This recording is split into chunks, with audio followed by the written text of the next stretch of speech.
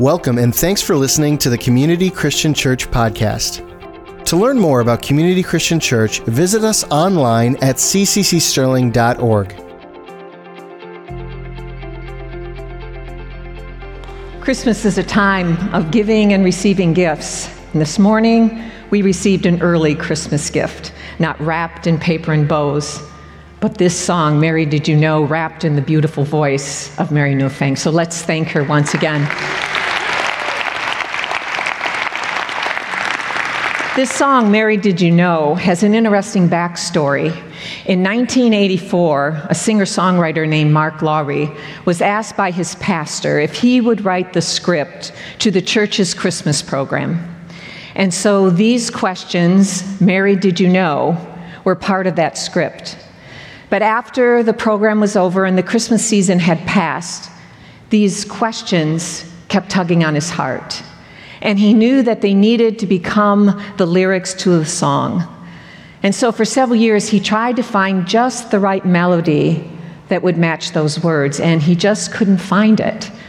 Well, 7 years later, in 1991, he's touring as a member of the group called the Gaither Vocal Band. And he's on a tour bus with a fellow member called Buddy Green, who is a songwriter.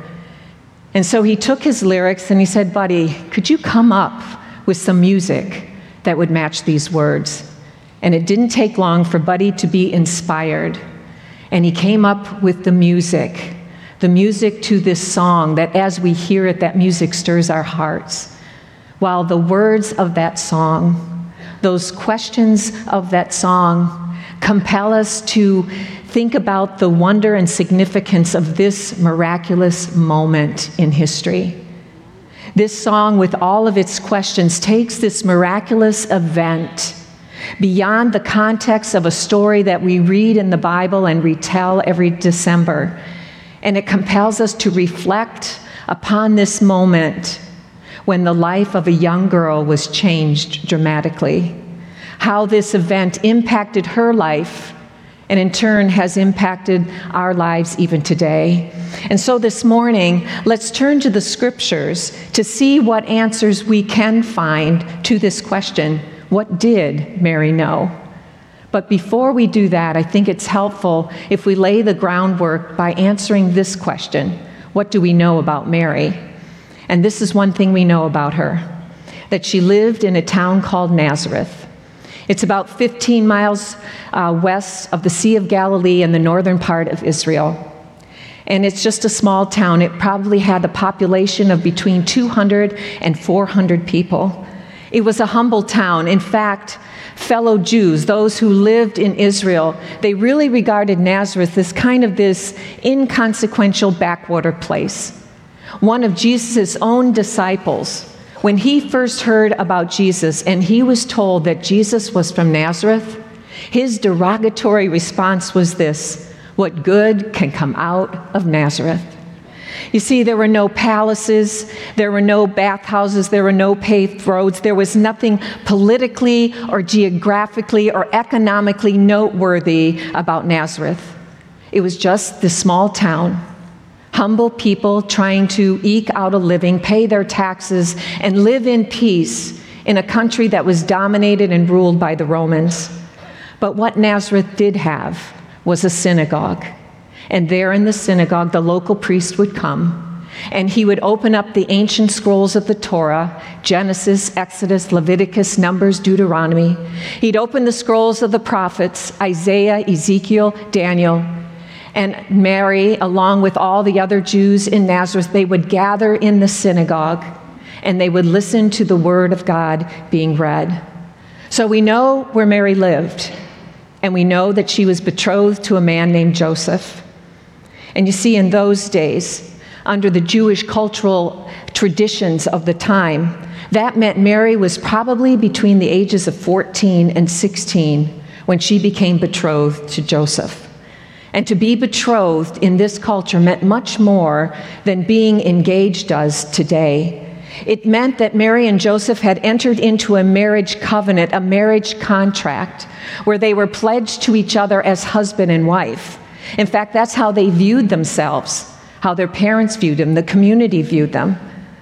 But you see, they didn't go on a honeymoon and they didn't live together as a married couple at this time. You see, as a betrothed couple whose marriage and that covenant had been arranged by their parents, they now would go back and live in their parents' home. Joseph would go back, and during this time of betrothal, a betrothal period that would last up to a year, he would take this time to make a place where he and Mary would live. Mary, she would live in her family's home and prepare herself for the day when there would be this wedding ceremony, this wedding feast. And it would be at that time that the marriage would be consummated and they would live together as husband and wife. And you see, it is during this betrothal period that Mary experiences this miraculous encounter that we read about in Luke. It was in the 6th month that the angel Gabriel was sent from God to the city of Galilee called Nazareth, to a virgin betrothed to a man whose name was Joseph of the house of David. And this is significant, that his lineage went back to King David. And the virgin's name was Mary, and he came to her and said, "Greetings, O favored one, the Lord is with you." But she was greatly troubled at the saying, and tried to discern what sort of greeting this must be. She was understandably perplexed. And the angel said to her, "Do not be afraid, Mary, for you have found favor with God, and behold, you will conceive in your womb, and you will bear a son, and you shall call his name Jesus. He will be great, and he will be called the Son of the Most High. And the Lord God will give to him the throne of his father David, and he will reign over the house of Jacob forever, and of his kingdom there will be no end." In this miraculous moment, Mary didn't know that her son one day would walk on water, or heal the deaf and the blind, or calm the storm with his hand. But she did know what the angel declared. In that moment, she knew that God's favor was upon her, and that God had a divine plan for her life, that he had chosen her to bear a son who would be known as the Son of the Most High. In other words, she heard the angel declare that she was going to bear a son, and he would be known as the Son of God. So Mark Lowry asked this question in this song, "Mary, did you know that when you kissed the face of your little baby, that you were kissing the face of God?" Well, I believe what she did know is that she was kissing the face of the Son of God, because that is what the angel declared. So she knew that she would bear this son. And then the angel said, "You are to name him Jesus." Now, in those days, the name that you gave a child was significant. You just didn't name a child or choose a name for a child because it sounded good. You looked at the meaning. The meaning was significant. For instance, the name David meant beloved. Elijah carried the meaning of the Lord is strong. And the meaning of Jesus, it carried the meaning the Lord saves. And perhaps this is why the name Jesus was a common name at that time for a boy to be named. Because I think a parent wanted that child to declare that, yes, the Lord saves. It was a common name. But what was uncommon, what was unique, what was miraculous, and what would have been significant to Mary is that this time, this name Jesus was not a name she was choosing for this miraculous son, but rather this was the name chosen by Almighty God for the son she would bear. It was a chosen name that was delivered to her by an angel. This name, Jesus, the Lord saves, was chosen by God the Father to be the name of God the Son's humanity. Now, I don't believe in this moment that Mary knew that the Savior, the kind of Savior Jesus would be, the Savior that we have come to know, that one day he would go to the cross and bring redemption to mankind. But perhaps what she did believe was that this miracle son would somehow, some way, bring salvation to her people, because God Almighty said that this child would be given the name the Lord saves. Could he somehow, some way be that long-awaited Messiah? So Gabriel had announced to her that she would bear this miracle son, that he would be the Son of God, and that his name would be Jesus, the Lord saves. And then the angel declared that this child would be given the throne of David. And Mary knew what that meant. You see, she knew that was that covenant promise that God had made to King David so long ago, that one day there would be a king whose kingdom would never end. How overwhelming this encounter must have been. To be in the presence of an angel, but then to hear such weighty words. You're going to bear a son, Son of God. The Lord saves, eternal King. Perhaps she had the faith to embrace these words, these awe-inspiring words, because in these words she heard echoes of the messianic prophecies that she had heard so often in the synagogue, such as the prophet we read about in Isaiah 9. For to us a child is born, to us a son is given, and the government will be on his shoulders, and he will be called Wonderful Counselor, Mighty God, Everlasting Father, Prince of Peace, and he will reign on David's throne and over his kingdom from that time on and forever. And then in Jeremiah 23, the days are coming when I will raise up from David's righteous branch, a righteous descendant of King David's line, a king who will reign wisely and do what is just and right in the land. This is the name by which he will be called, the Lord, our righteous Savior. So how does Mary respond to this pronouncement? She responded with one question. I think I would have had a few more questions. She had one, and it was this: how will this be since I'm a virgin? And the angel answered her, the Holy Spirit's going to come upon you, and the power of the Most High will overshadow you. Therefore, the child to be born will be called Holy, the Son of God. Mary would conceive by the creative power of the Holy Spirit, the same creative power of God that we read about in the opening chapters of Genesis. If you remember how God from the dust of the earth created man, but man did not become a living soul. There was no life until the breath of God, the Spirit of God, was breathed in him.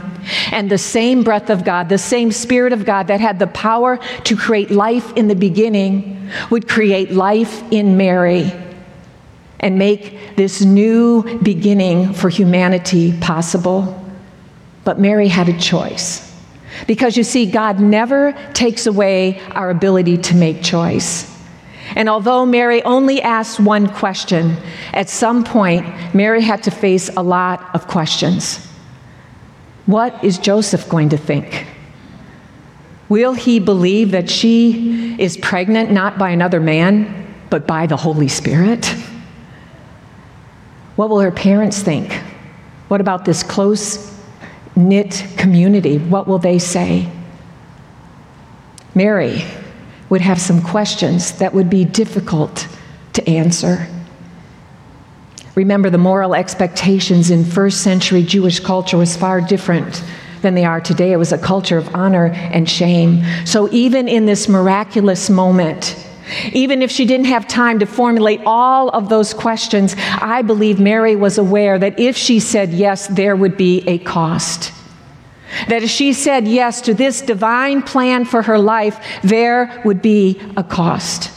So what is Mary's choice? Luke 1:38, I am the Lord's servant. May your word to me be fulfilled. Then the angel left her. Even though Mary had to know that if she said yes, there would be difficult days ahead, the blessing of being used by God far outweighed any adversity, any heartbreak, any challenges she would face. So her answer was, yes, Lord, your will be done. That is a remarkable response by a teenage girl. Now, 6 months later, an angel Gabriel had made 6 months earlier, Gabriel had made a visitation once again to another Jewish person, this time to a man named Zechariah. He was an elderly priest, married to a man named Elizabeth. Now, at the time, there were 24 orders of priests that served in the temple in Jerusalem, and they would serve 1 week at a time. And as it would happen, Zechariah's order was on duty. And when lots were cast to determine which priest was going to have the honor to go into the holy place, into the sanctuary, and burns incense unto the Lord, Zechariah was chosen. And so it is as Zechariah enters into that holy place that the angel Gabriel appears to him. And this is what the angel said to him. Don't be afraid, Zechariah. God has heard your prayer. Your wife Elizabeth will give you a son, and you are to name him John. This was an astonishing word for Zechariah, because for years he and Elizabeth had prayed for a child. But Elizabeth had been unable to conceive, and now they were both old, and they had given up any hope to have a child. And the angel continued, he will be great in the eyes of the Lord. He will be filled with the Holy Spirit even before his birth. He will prepare the people for the coming of the Lord. And like Mary, Zechariah had one question. How can I be sure that this will happen? I'm an old man now, and my wife is well along in years. And the angel answered, I am Gabriel. I stand in the presence of God, and I have been sent to speak to you and tell you this good news. And now you will be silent and not able to speak until the day this happens, because you did not believe my words, which will come true at their appointed time. And indeed, what the angel declared came to pass. Zechariah left that sanctuary unable to speak. He couldn't speak a word. And he didn't speak again until a miracle happened. You see, he went back home after his duty was completed, and soon afterwards, Elizabeth became pregnant. And at that time, it's at the time when John, the baby, would be circumcised, the day that he would officially receive the name of John, that finally Zechariah is able to speak. And when he speaks, he begins to praise God for the salvation that was coming, that there was going to be one that his son John would prepare the way for. Because this is what Zechariah began to prophesy. And you, my little son, will be called the prophet of the Most High, because you will prepare the way for the Lord. You will tell his people how to find salvation through forgiveness of their sins. And indeed, this infant son became the great prophet John the Baptist. Now, both Mary and Zechariah experienced an incredible visitation by the angel Gabriel. Both of them were told that they would experience a miracle son would be born. And both of them asked a question. But here's a question many people have posed.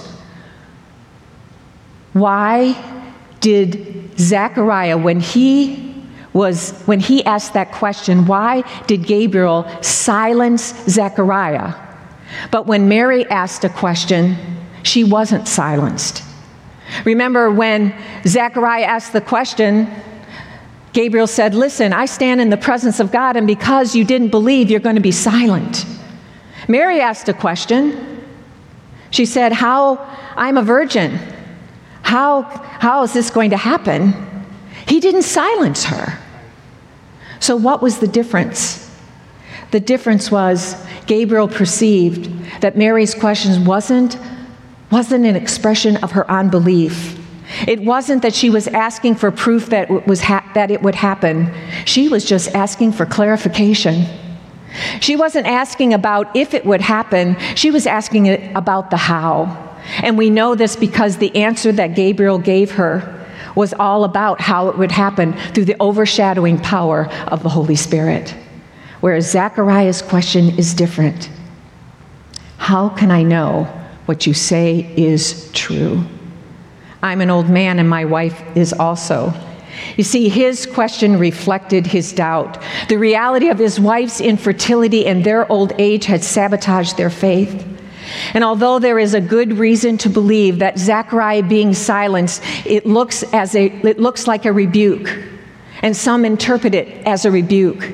But the more I looked at this exchange, the more I began to see it from a fresh perspective. from the perspective of grace. What was Zechariah's question? His question is, how can I know what you say is true? And by God's grace, God gave Gabriel the power to silence Zechariah. In other words, God gave Zechariah an answer to his question.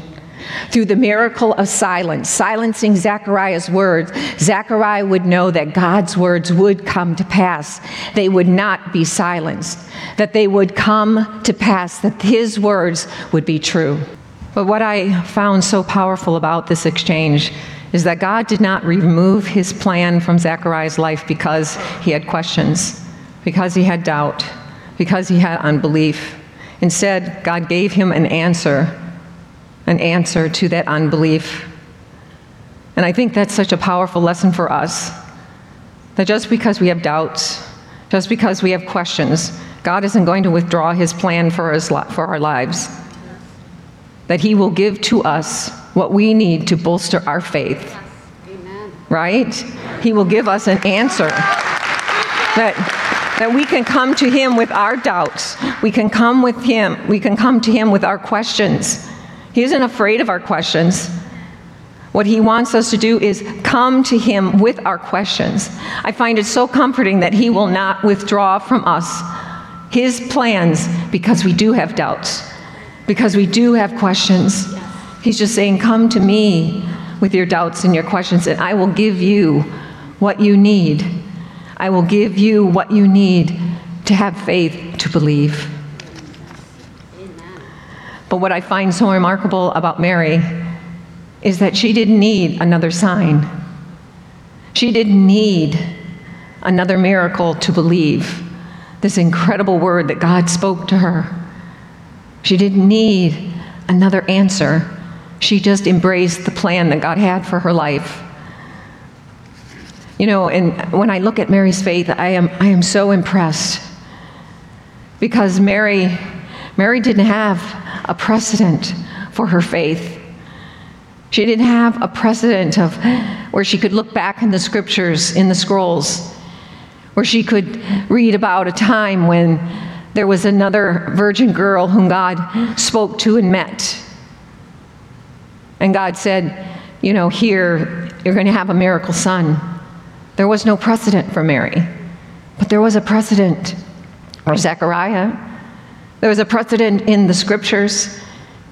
He could have looked to Abraham and Sarah when an angel appeared to her, or appeared to Abraham when he was 99 and Sarah was 89. He could have looked to that precedent, knowing that when they were elderly, when they were unable to conceive, how God had performed a miracle for them. He could have looked to the scriptures for precedent to bolster his faith, and we could do the same. We can look to the scriptures. We can look to the miracles that God has done in the lives of us in the past, what God has done for us, and that can bolster our faith. So again, what I see is Mary's faith was pretty incredible, right? It was pretty incredible. Here is this young teenage girl. She hears this remarkable message. She hears this remarkable message, and she believes it. She embraces it. Even though she knew there would be difficult days ahead, the blessings of what God would do through her and in her was far greater than any sacrifice she would make. And she was able to embrace those words without a word of doubt, without a complaint. She just embraced the incredible, miraculous words of the Lord. That's pretty remarkable, right? For a teenage girl. Here is Zechariah, this priest who had read from the scrolls so often. But when he was asked for the word of God to be more than words he read on a scroll, when he was now challenged to embrace the miracle of God's words in his own life and the life of Elizabeth, that was much harder for him. You know, perhaps this is why when Mary went to visit Elizabeth, who was now 6 months pregnant, that she said this, Luke 1:45, blessed is she who has believed that the Lord would fulfill his promises to her. The Lord blessed her for her faith. Do you hear that, church? He blessed her for her faith. So what was the source of Mary's strong faith? Well, certainly those words that Gabriel spoke to her echoed those messianic prophecies. But I believe there was something more. You see, when Gabriel first appeared to Mary, his first words were these, greetings, O favored one, the Lord is with you. Gabriel's first words to Mary was that she was favored by God. And then he declared 5 faith-creating, 5 faith-anchoring, 5 faith-strengthening words. The Lord is with you.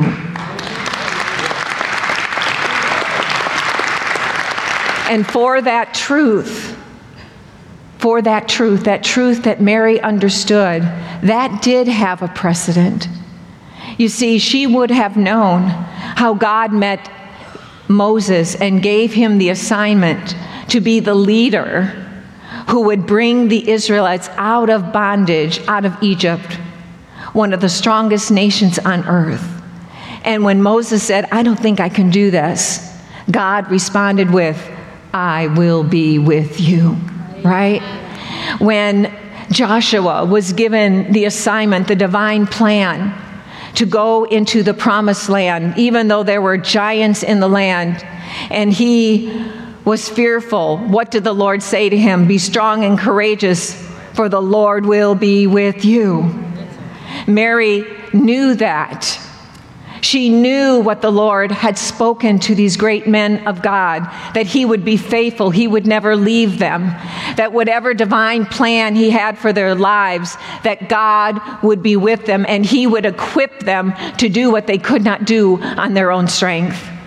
And I think when Mary received this divine plan, the reason she was able to say yes is, one, she knew she was being favored by God with this plan. And the second thing she knew is that the Lord would be with her through it all. Now I'm feeling a little bit better.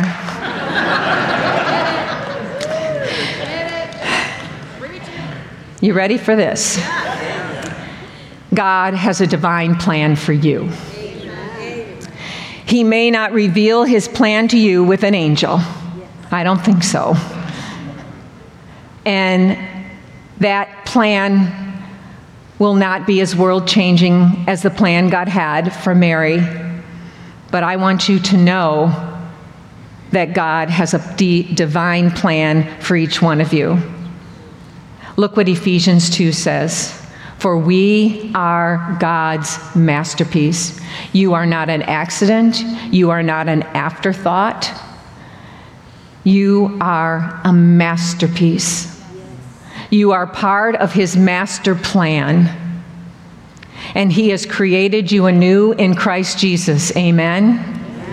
So you can do the good things he has planned for you long ago. He has good plans that he has planned for you. And understand that whatever divine plan God has for your life, it will require faith. It will require you to trust in him when you don't have all the answers. That even when you have doubts, it's still his plan.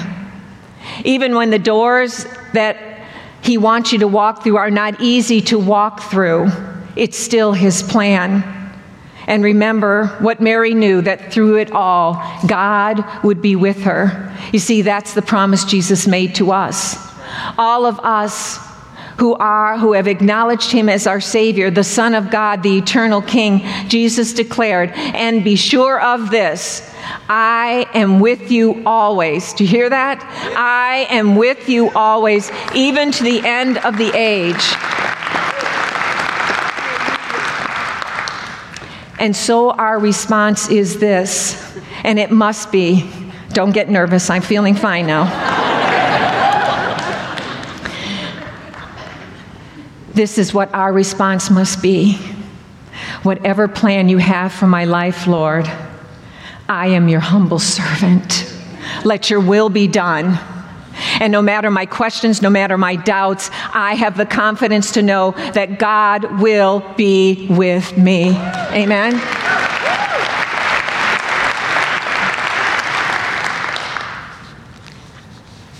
Would you bow your heads? We certainly don't worship Mary, but we can emulate her faith, her obedience, and her trust. That even in the difficult days, the difficult parts of his plan, that God will be with us.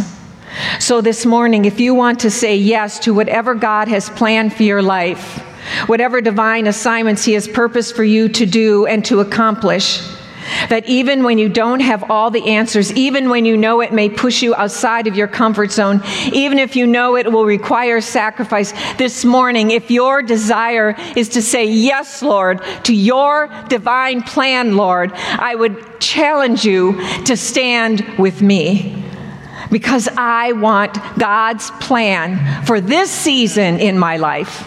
You know, maybe you can look back and say, well, I see what God's done and where he's led me. But people, church, we are in a new season. We are in a new season, and God has divine plans for each one of us to do. And he wants us to say, yes, Lord, I am your humble servant. Let your will be done. Let your will be done. Let's pray together. Dear Jesus, we know that you are Savior.